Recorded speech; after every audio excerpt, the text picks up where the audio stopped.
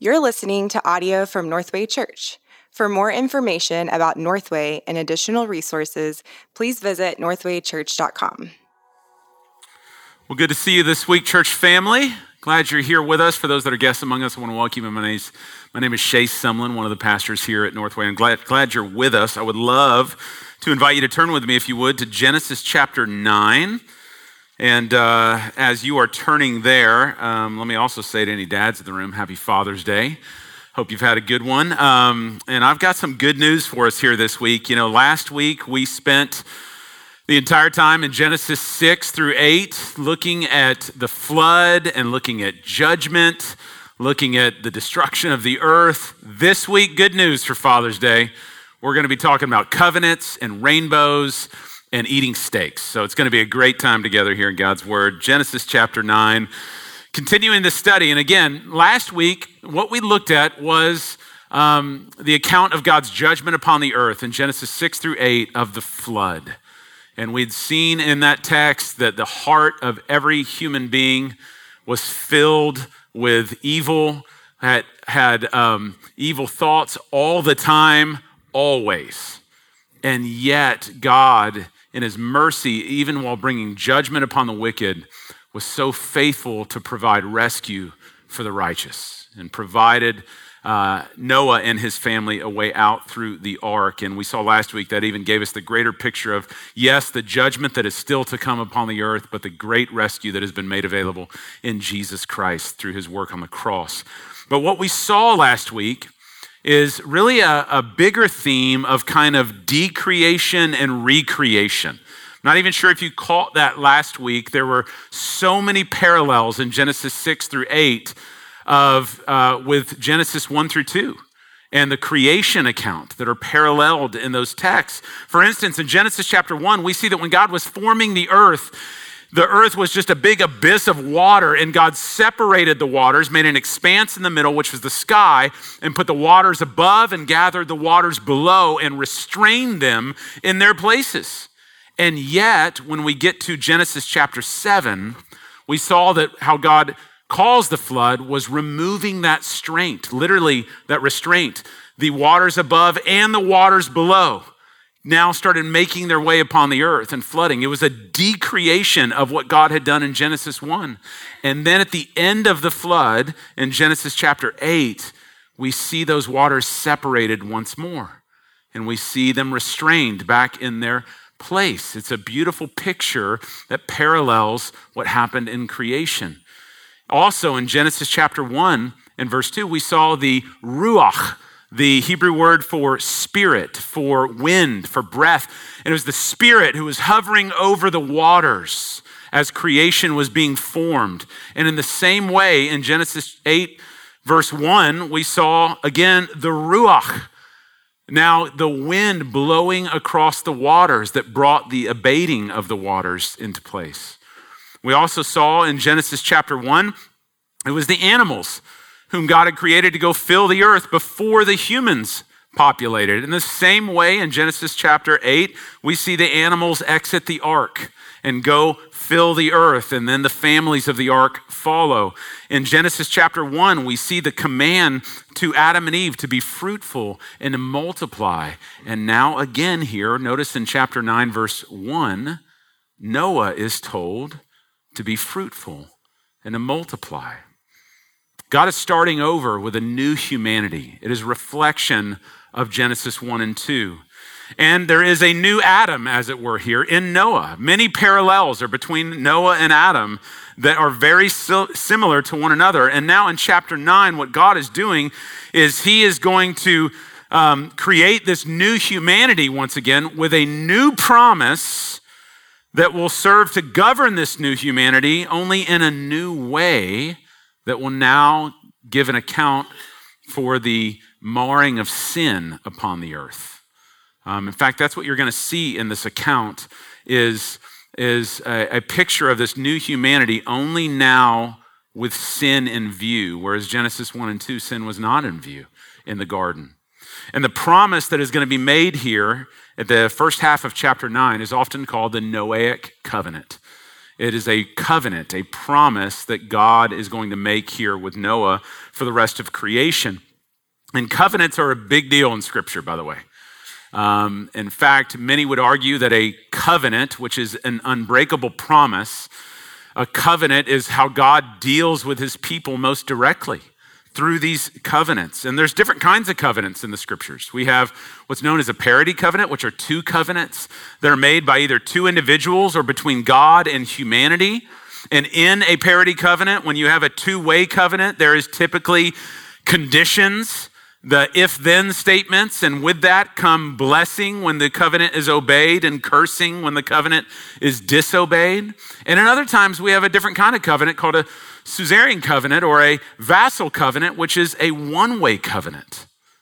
And it's usually made with a sovereign king that is unconditional towards his subjects. And that is the case of what we're going to see here in Genesis 9, is a one-way covenant that God makes. And there are no conditions in it. It is God simply saying, I am who I say I am. I'm going to do what I say I do. And he makes this promise here. And so I'm going to read this passage before us, then I want to give us three things that we can learn about this promise or this covenant from Genesis 9. Follow along with me, starting in verse 1. And God blessed Noah and his sons, and he said to them, be fruitful and multiply and fill the earth. The fear of you and the dread of you shall be upon every beast of the earth and upon every bird of the heavens, upon everything that creeps on the ground and all the fish of the sea. Into your hand they are delivered. Every moving thing that lives shall be food for you.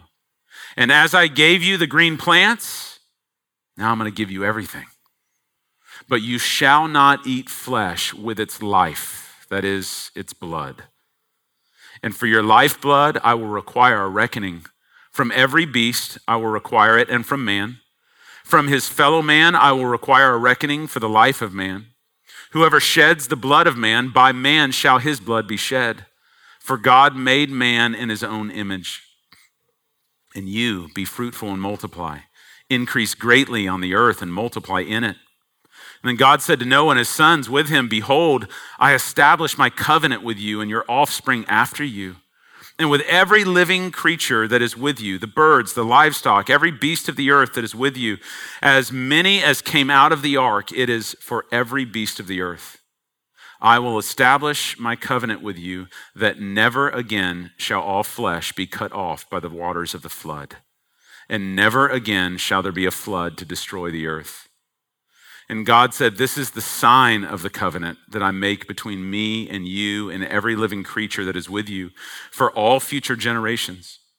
I have set my bow in the cloud, and it shall be a sign of the covenant between me and the earth. When I bring clouds over the earth and the bow is seen in the clouds, I will remember my covenant that is between me and you and every living creature of all flesh. And the waters shall never again become a flood to destroy all flesh. When the bow is in the clouds, I will see it and remember the everlasting covenant between God and every living creature of all flesh that is on the earth. God said to Noah, this is the sign of the covenant that I have established between me and all flesh that is on the earth. So this is God's word. And there's three things I want to show you about this covenant, about this promise that God has made. I want you to see its promise, what it's about. I want you to see its provision and its prohibitions. And I want us to see its picture that God gives as a sign here. But first, notice the promise. What is this promise, this covenant of Genesis 9? What is it all about ultimately? Well, I want you to notice it's stated twice in this text. The first one is actually at the end of chapter 8 in verse 21, when God is smelling the aroma of Noah's sacrifice that he had made to him. And the Lord said in his heart, I will never again curse the ground because of man, for the intention of man's heart is evil from his youth. Neither will I again strike down every living creature as I have done. But then he says it even more explicitly in chapter 9, verse 11, I establish my covenant with you that never again shall all flesh be cut off by the waters of the flood. Never again shall there be a flood to destroy the earth. Ultimately, what God is promising in this covenant, he is promising preservation and never again obliteration. That's the ultimate promise that's in this text. Now, he's not saying there's never going to be any more judgment. That's not what he's saying in this text. We already saw last week, there's a future judgment coming in Jesus Christ, who would judge the living and the dead as to whether we have put our trust in him or whether we have rejected him. There is a judgment coming. So that's not saying there's no more judgment. It's not saying that God will never be angry at sin again, that sin doesn't have any consequences anymore. He's not saying that either, nor is he saying there will be no more natural disasters, that there'll never be a flood in regionalized areas across the globe. There will just never be, he says, as long as the earth remains in this current form until that day when Christ returns and makes all things new. As long as the earth remains in this form, God will never again destroy the earth with a flood globally. Now, why is this important? Why is this such a big promise that's made here? And I just want you to imagine if this covenant wasn't made. What if we didn't have the first 17 verses here? What if we just skipped over this and went right on into the Tower of Babel here in the coming weeks? What would be the problem? Well, for one, not only for Noah and his family in particular, but even for us today, what would happen every time it began to cloud up? You go, uh-oh, is this it? Is he going to do it again? Like, you're going to be living in constant PTSD if this thing's going to happen here. Every time a thunderstorm rolls through Dallas, every one of us are now paranoid. Is this the day that God's going to end it all? Every time you pass by a boat maker, you're like, does that dude know something I don't need to know? I don't know. Hey, dude, you know something? You know, that's how we would be. We'd be always like freaking out every time we'd hear it. We'd be like my chihuahua. Every time it thunders, just goes crazy. No, in fact, this is a covenant of mercy. And it's a mercy not just to Noah and his family. I want you to notice it's a covenant for every creature on planet Earth, for all generations. This is not a covenant that's just made to one unique person. This is not a covenant that's made to one unique biological, genealogical line of promise. This is not a covenant to just Jews or to just Christians. This is a covenant to every part of creation. Chapter 8, verse 21, every living creature. Chapter 9, verse 9, everyone who comes after, all the offspring. Verse 10, every living creature. Verse 12, every living creature, all generations. Verse 15, every living creature, all flesh. Verse 16, every living creature, all flesh. Verse 17, all flesh on earth. Can it be more emphatic enough? This promise is for the entire planet. It is for the just and the unjust together.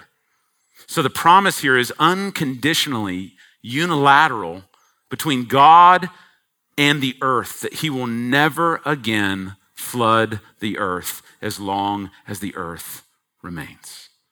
That's the promise.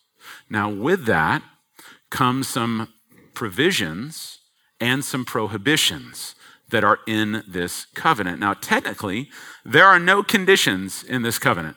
There's no if-then statements. Like we saw with Adam, if the day that you eat of the tree, then you will surely die. You're not going to see the if-then statements that are going to be in Mosaic law when that covenant's given. There's no conditions here. There's no if-then. It's just God saying, I will never. In this regard, I will never again. And that's what makes this one unilateral or Caesarean in nature. It doesn't matter what man does in his sin, God will not deal with it through a flood. However, it doesn't mean there's not obligations. It doesn't mean there's not boundaries that are put in this covenant. And we see this here. There are provisos. There are, as it were, governing boundaries that God is putting in place by which the world will operate. And all of it is given as a means to mediate a world that is marred by sin. So there's two provisions and there's two prohibitions I want to draw your attention to. The two provisions, one is concerning fruitfulness and the other is concerning food that come in this new humanity under Noah now. You see in verse 1, God blessed Noah and his sons and said to them, be fruitful and multiply and fill the earth. You see in verse 7, and you be fruitful and multiply, increase greatly on the earth and multiply in it. And so the creation mandate that was given in Genesis chapter 1 is still in play. It was in play after Adam and Eve fell. It was in play with Cain. It was in play all the way now down through Noah. And again, what I think we're intended to see here is that the normative pattern that God has designed for human flourishing is still in play. And so the idea of a male and a female being given in marriage that now have the blessing of child rearing and childbearing and the multiplying of image bearers on the earth is a good thing, and it is still in play. And yes, we are very aware this side of the fall still of the brokenness that comes with that. Because of living under a curse where marriage isn't always realized, where having children isn't always realized, where there's tragedy and pain and the sting of death.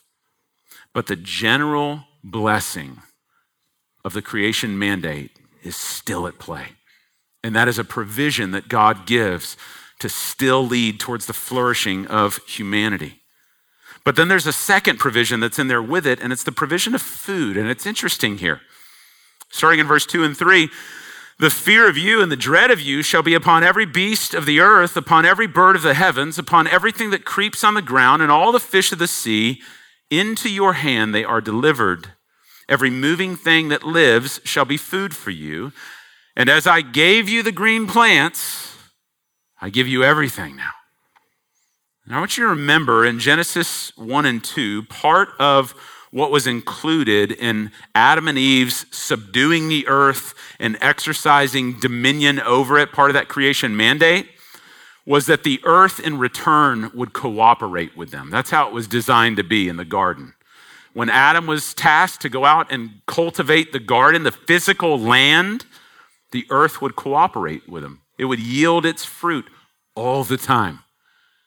And that happened. And then when the curse happened, now all of a sudden, the earth would no longer cooperate with man anymore. Now you're going to do it by the sweat of your brow. Now it's going to be hard.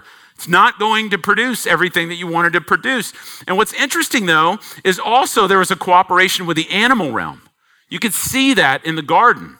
You see God parading the animals in front of Adam. There's no harm there. There's no fear there. There's cooperation. Even one day in the future kingdom, we're told the lion laying down with the lamb, there is going to be yet cooperation again. There's no fear there. But something happens, and we don't see it. It's not explicitly mentioned in Genesis 3, but now in this new world, we are introduced to a new kind of tension with the animal realm. And many scholars have pointed out that in this new realm, there's a lot of things that change after the flood. There are new realities in the physical earth in which we live post-flood. There are new meteorological conditions. There are now changing climates, as we see at the end of chapter 8, new seasons that are going to be introduced. We're going to see the reduction of the lifespan of human beings. No longer are people now living into their 900s as they were in Genesis 6. Now all of a sudden, they're in the mid-hundreds and will soon be on an average lifespan of 70 or 80 by strength. A lot is changing. Some even see this as the place where dinosaurs may have become extinct following this event. Everything changes in this regard. And now what we begin to see is that there's going to be a more difficult competition for natural resources. With the changing climates and changing seasons, you're going to have a season of harvest and you're going to have seasons of drought. You're going to have to store up where you didn't have to in the garden. And now with this, God, some would see this as a new provision of grace by introducing now another food option, moving from just plants to now being able to eat meat, to eat the animals. And this is the point when all brisket-loving Texans just said, amen, right here, took this as their life verse, put it up on their fridge. But here's the deal, and this is where I think it's interesting. If it's true that man is now going to eat animals, then it makes sense that now is also the time that animals are going to seek to eat men if we're not careful. And some would see then that God instills a general instinctive fear upon the animal realm towards humanity.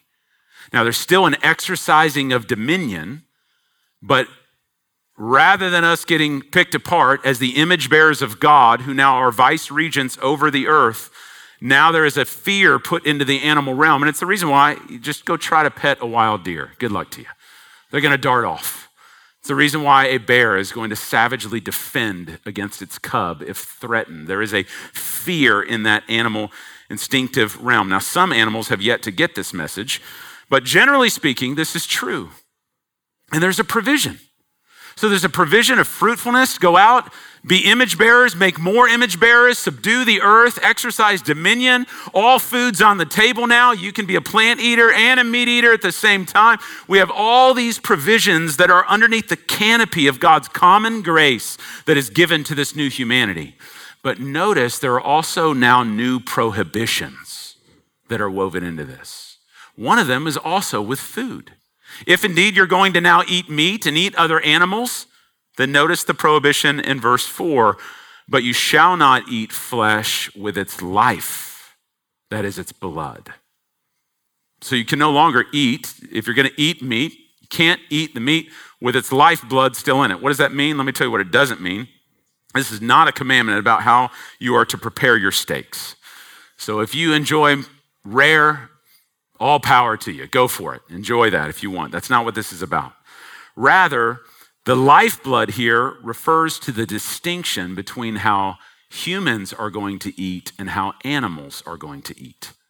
And there's a difference. If you've ever turned on National Geographic, you've watched some predator shows, never are you going to find a case of a lion sitting down with another animal and asking permission if it can take its life, gently draining its blood from it, roasting it over the fire, giving a prayer of thanksgiving for the wonderful, bountiful provision that the Lord hath given it, and then nicely consume it. That's not how an animal eats. An animal eats its prey with its life still in it.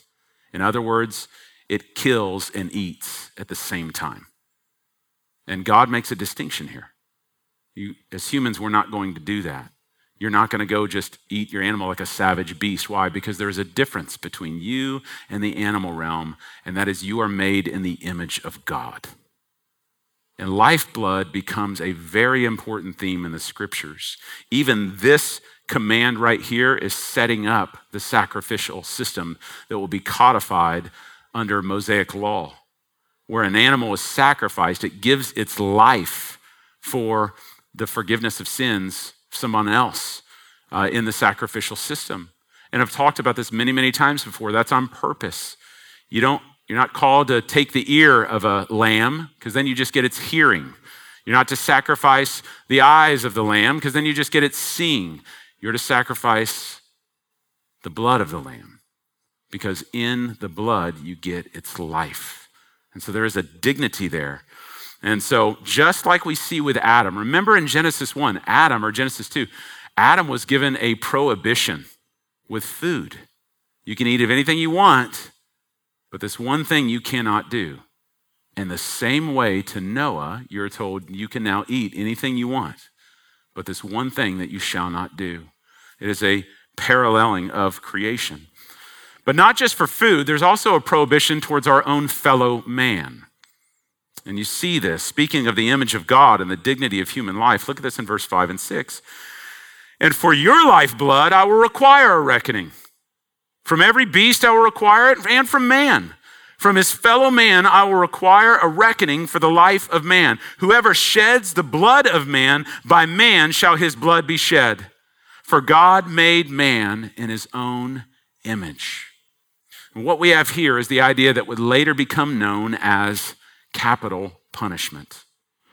Now, the Latin phrase that is derived from verse 6 is lex talionis, which means an eye for an eye and a tooth for a tooth. While certainly our country, and I have no doubt even in this room, we would be divided on our emotions towards capital punishment. And we would debate this issue all the way until Jesus returns. of how it should be played out in our American judicial system, I don't want you to miss what it was about here. And it's very significant. Its purpose here from God, even mentioning it under the Noahic covenant,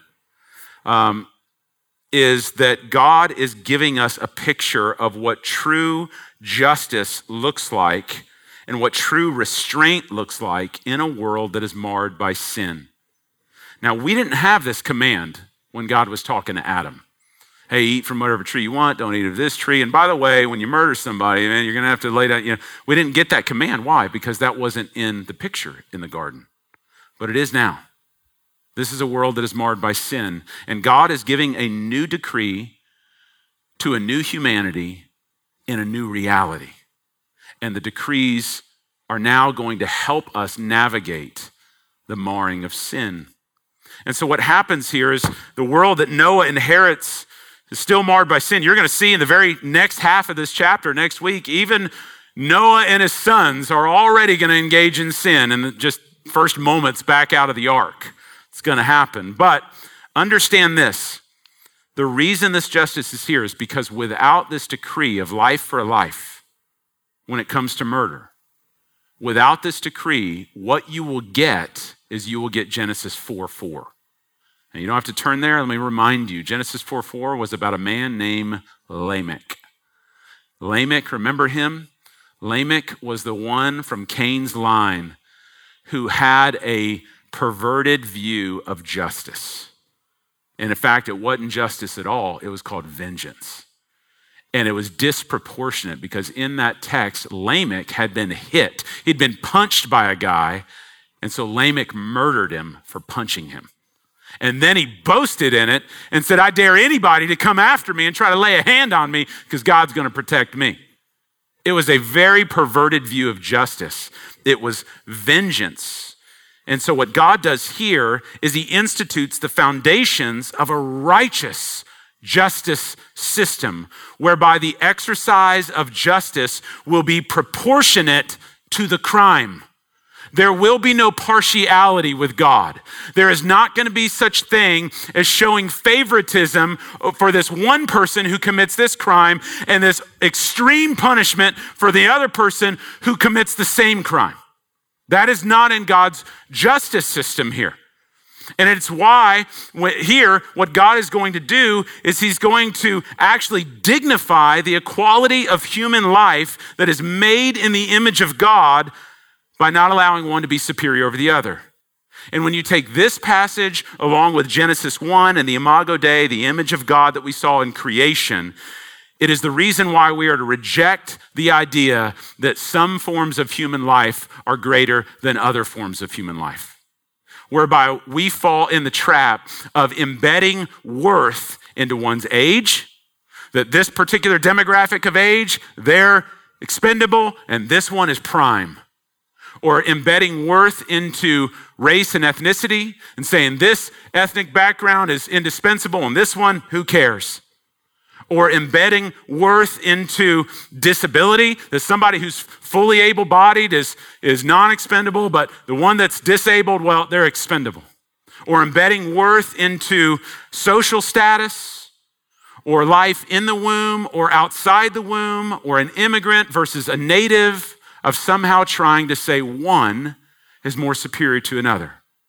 If there is no ultimate standard of divine justice, then the standard is according to whatever you feel is right in the moment. Sorry, and that is, no, I'm not going to say it again, Siri. Leave me alone. Once is enough. But the truth is, if you only hold to your own subjective opinion, then you're no better than Lamech. And unfortunately, that's what happens even in our governmental systems, is it's filled with infallible people.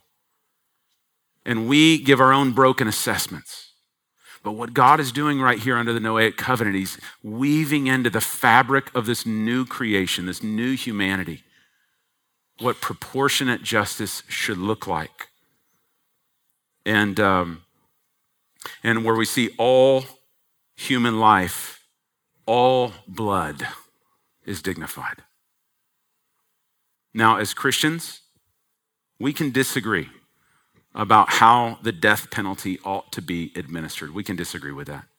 We can disagree about whether it can be justly administered. We can disagree. But clearly the Bible does give us the category for capital punishment here and justice, and is even affirmed in the New Testament in Romans chapter 13. And thus, again, God is weaving into the fabric of this new world the foundations of human government and stewarding the creation as he has made it, taking into account a world that is marred by sin. And let me just say this, when you find a government that believes that everyone is inherently good, you are going to have a horrific society. You're going to have a Darwinistic society. But when you have a government that recognizes God's view that there is a world that is marred by sin, now we can use the proper justice for the crimes that are committed and distribute them fairly and equally because of the image of God that is found in every human being. Now, there are the provisions and the prohibitions. We've seen the promise. The last thing I want you to see here is its picture, the sign that we are given of this covenant. I mentioned before in the Bible, there are many covenants that God makes with his people. There is, some would argue, there's debatable, that there was a covenant made with Adam. Hosea tells us that there actually are other covenants that are like Adam. So it leads us to believe there was a covenant going on there. There was a, if you do this, then this, that was there. We have the Noahic covenant that's here in Genesis chapter 9. In fact, in the flood account, it's the very first mention of the Hebrew word covenant that shows up in your entire Bible. Berit is right here in this account. But you're also going to see it later on with Abraham. You're going to see it with Moses. You're going to see a covenant made through David. And you're even going to see what's called the new covenant that is made with God's people. And again, one might argue that this is the primary way in which God relates to his people is through his covenants, a God of unwavering faithfulness to not just make, but keep his promises, to redeem a people for himself. Now, it's not uncommon that when God does make a covenant with his people, that he'll use signs. He'll use a picture to both signify and ratify the covenant that is being made. For instance, when God makes the covenant with Abraham, the Abrahamic covenant, it has a sign that is attached to it called circumcision. And then when God makes the covenant with Moses, the 10 Commandments are given. There is a sign that is associated with it. It's actually the covenant of the commandment of Sabbath. Is actually the sign. The Sabbath is what's going to be the sign of the Mosaic covenant. When we get to the new covenant in Ezekiel and Jeremiah, the sign that is going to be given is the Holy Spirit indwelling God's people. And the way that we testify to that we have accepted God's provision in Jesus Christ and not rejected it, is through the sign of baptism. Even in my own marriage, which we have a two-way human covenant, we have a sign called our wedding ring that many people still choose to use, that is signifying the unending covenant that we have made till death do us part. Signs are normal in many of the covenants, and here is no exception. God gives a sign, and the sign that he gives is a rainbow. And you see it in verse 13, verse 14, and verse 16. But what's interesting, if you have the ESV translation, as I do, they translate it rightly. They don't translate it rainbow, they actually translate it bow. Because that's the word that's used in Hebrew here. It's the same word that is used of an archer's bow. And they understand, and many scholars would agree, this is probably what's going on right here, is that in ancient times when a king would go out to battle and would conquer triumphantly over the people that waged war with him, when he returned, he would oftentimes take the vessel of his hostility, his bow, and would hang it up on his mantle as a sign of peace that is now to reign over the land. And in many ways, God is saying here the type of judgment that brought my hostility towards you has now ceased. And never again will I wipe out the earth with a flood. I'm hanging up that bow for that type of judgment right here for you. Now, we know it's a rainbow that's used here. It's hung up in the clouds. It's following the flood, the rain. This is a rainbow. A couple things about this sign of a rainbow that I think are worth mentioning. One, I want you to notice who the sign is for. And it's maybe different than what you would expect. Many of us would go, well, it's the sign for us, where every time we see a rainbow after the rain, we should think, oh, well, God is a God of faithfulness and will never flood the earth again. And that's true by way of implication, but that's not what the text says. Notice who the sign is for in both verse 14 and 15. When I bring clouds over the earth and the bow is seen in the clouds, I will remember my covenant. In verse 16, when the bow is in the clouds, I will see it and remember the everlasting covenant. This is a covenant for God. But what does it mean that God would remember? Does that mean that God would forget? Like, is God like us, that he just has these slips and moments? Is he in need of Alexa and Siri to help remind him of an upcoming flood event that he needs to hold off from real quick and go, yeah, bring it back, God? Is that what he needs? No, that's not what it's talking about here. God is perfectly omniscient. He's not forgetting anything. Now, when the Hebrew word for remember is used, it is often used to describe God's drawing near to the object of his affections. It is a demonstration of God's faithfulness to draw near to his people. Every time that rainbow appears after a storm, it is a reminder that the God of the heavens and the earth, who could judge the whole thing right now through a flood, has instead drawn near to his people in faithfulness and mercy. It's a beautiful picture that is given here of God's faithfulness towards us. Now, having said that, I have to speak just for a moment to its usage today. Worldwide right now, especially in America, that is not what the sign of the rainbow is used for. And I can assure you, when I wrote this message, when I actually planned out our teaching series in the book of Genesis, I didn't go, oh, June, let's put Genesis 9 right there. Let's have that be strategically placed there. I went about a week and a half ago. I was like, oh, this is coming in June. This is Pride Month, as Google has put a prayer reminder on my calendar for me, has put it right there. And here's the deal. It has become a sign in our culture concerning sexual revolution and concerning rebellion towards the design that God has given. And I want to say a couple things. One is, it's actually not surprising to me how our adversary, the devil, works. He loves to counterfeit that which God initiates. It's why Paul wrote to the Corinthians that even Satan goes around masquerading as an angel of light. He loves to counterfeit, and it's not surprising to me how Satan could take a sign that was originally used to show that the Creator has ended his war in covenant with his creation, and now turn around and reshape that sign into a sign that says creation has now begun a war in rebellion to its Creator. Now, I want you to note, I love our friends in the LGBTQ community. I mean, they're made in the image of God. We have far too much radicalized hate in our world that has no place. We have been seeing this over and over in the book of Genesis.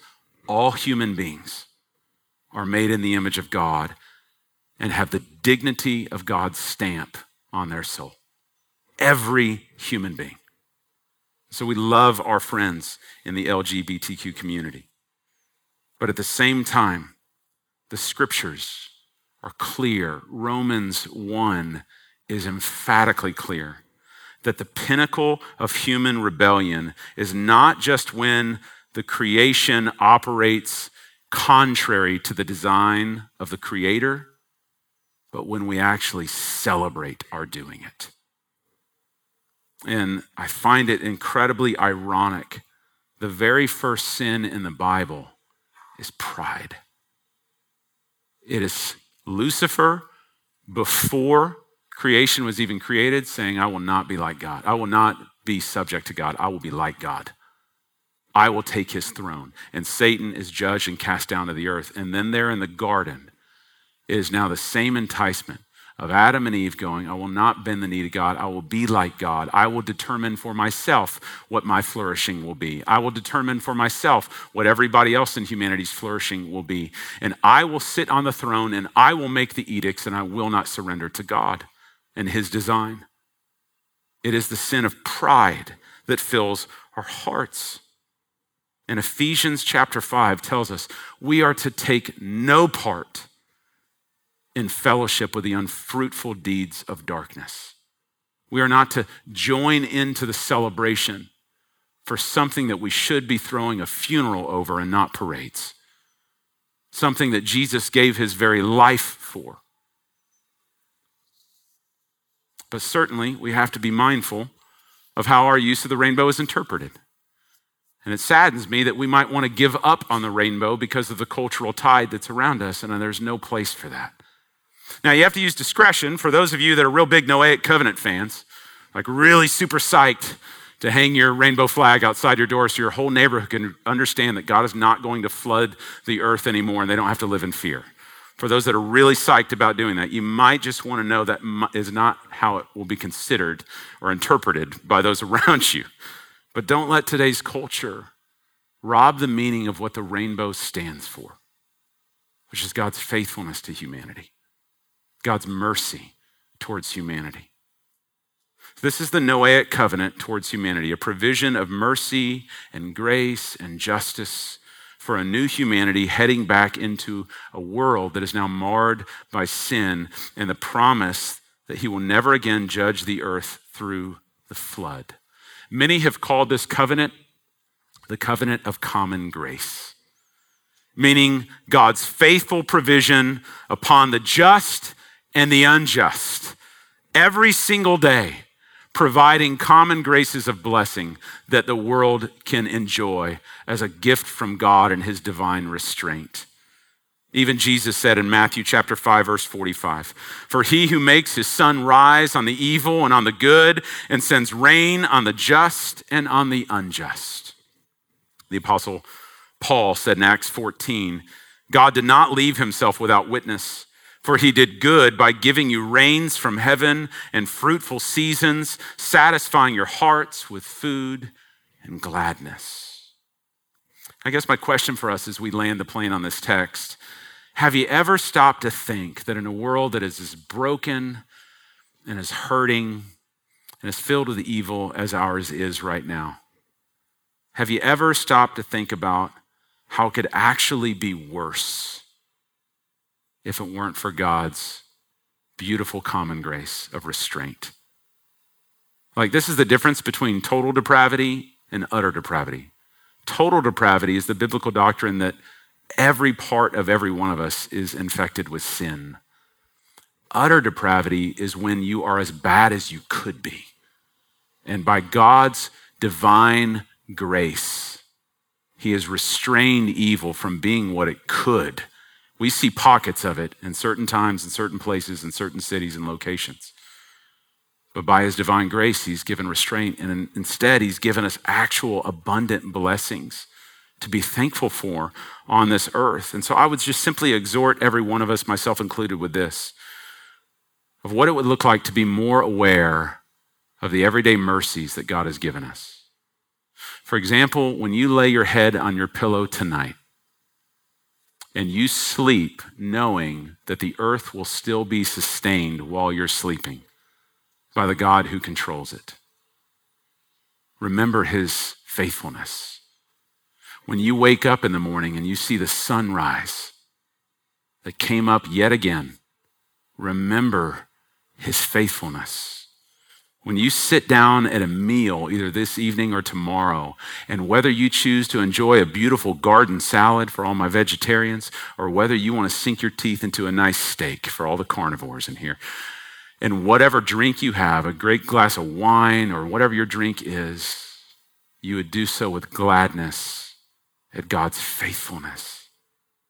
When you show up to a wedding, and singles, even if it's not your own, and you show up to a wedding and you watch a man and a woman given to one another in the covenant of marriage, and know that is God's faithfulness at work in humanity. When you behold a newborn child. So I went to a baby shower yesterday. When you behold a newborn child, even in the pain and the awful sting of infertility and child deaths we have in this world, I know. But when you behold someone else or that new child, remember God's faithfulness of the creation mandate going forth. When you go out to East Texas and you spot that deer that you can't catch darting off, remember God's faithfulness. When the seasons come and you get 10 straight days of 103 degrees this week, remember God's faithfulness. Just at the end of chapter 8, as it says, we have been given different seasons. This season won't always be this way. It will cool off for about 2 weeks in the fall, but it will cool off. Remember God's faithfulness.